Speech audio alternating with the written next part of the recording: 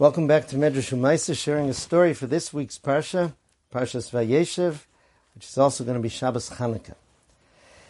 After the first Slonim Rebbe, the Yesod HaAvoda, passed away, so there was a discussion among the Talmidim, the close Chasidim, about who would be the next Rebbe. There were two grandchildren. The Rebbe's son did not want to be Rebbe, but there were two grandchildren, both great men. Most of the Chasidim tended towards Rav Moshe Mordechai, and it seemed that he would become the next Rebbe. However, among the Talmidim, the Yesod HaAvoda was a very special chasid. Rabbi Shlomo Botner, they said, was a Baal Ruach HaKodesh, a person who had the Ruach HaKodesh, who had also learned under the Kaprina Rebbe, and he was in favor of Rav Shmuel becoming the Rebbe, and he eventually did. He was known as the Divrei Shmuel.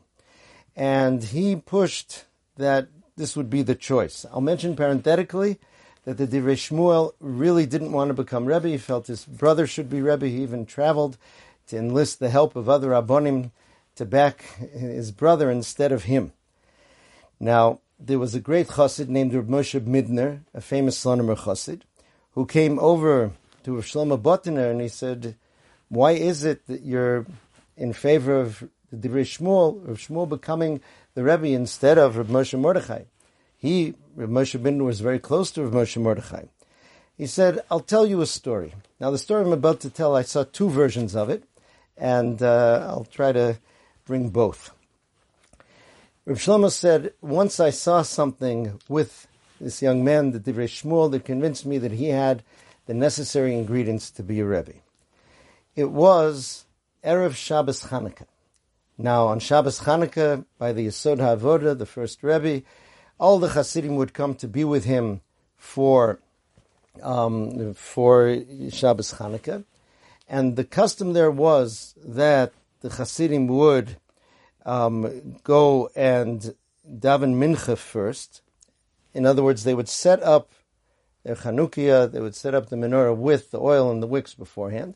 They would go daven mincha together with the Rebbe, and then they would go back to where they were staying or their homes to light Ner Chanukah, and then run back again in order to see the lighting of the Rebbe of the Yesod HaAvoda. Now, Rav Shlomo said that he was a guest in the house of Reb Shmuel, and Reb Shmuel used to spend a lot of time preparing the Ner Chanukah. For those people with knowledge of the Kisvei Hari, the writings of the Arizal, there are many kavonas, many things which a person is supposed to be focusing on in the making of the wicks from cotton, in placing the wicks, in placing the oil in the cups, and he took hours preparing this.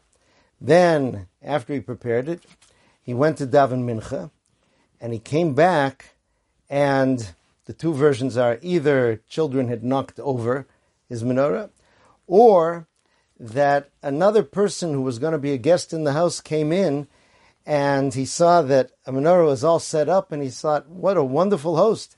He had in mind to set up a menorah for me already, and he just came in and lit those candles then. Rav Shlomo said he was watching the Divrei Shmuel throughout, and without flinching, he simply said, the same HaKadosh Baruch Hu, who told me to light, told me not to be upset. And he went and he took some plain oil, quickly put his wicks and oil in there without time for all of these kavonas. It was Erev Shabbos, and he lit happily and continued on. Rav Shlomo said that a Rebbe is supposed to be what's called in Yiddish a gute Yid. A good Jew, meaning one who does good for people, one who doesn't get upset with people, one who tries to help people. He said, in the way that he handled that situation, I saw his potential for greatness. And in fact, he did become the Rebbe. It's important to remember that on all special times, there are always challenges.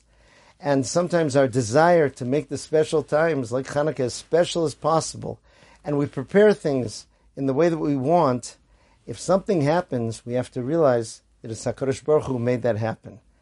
And to take that in stride and to realize that the way he wants me to celebrate Chanukah is what he decides, not necessarily what I decided.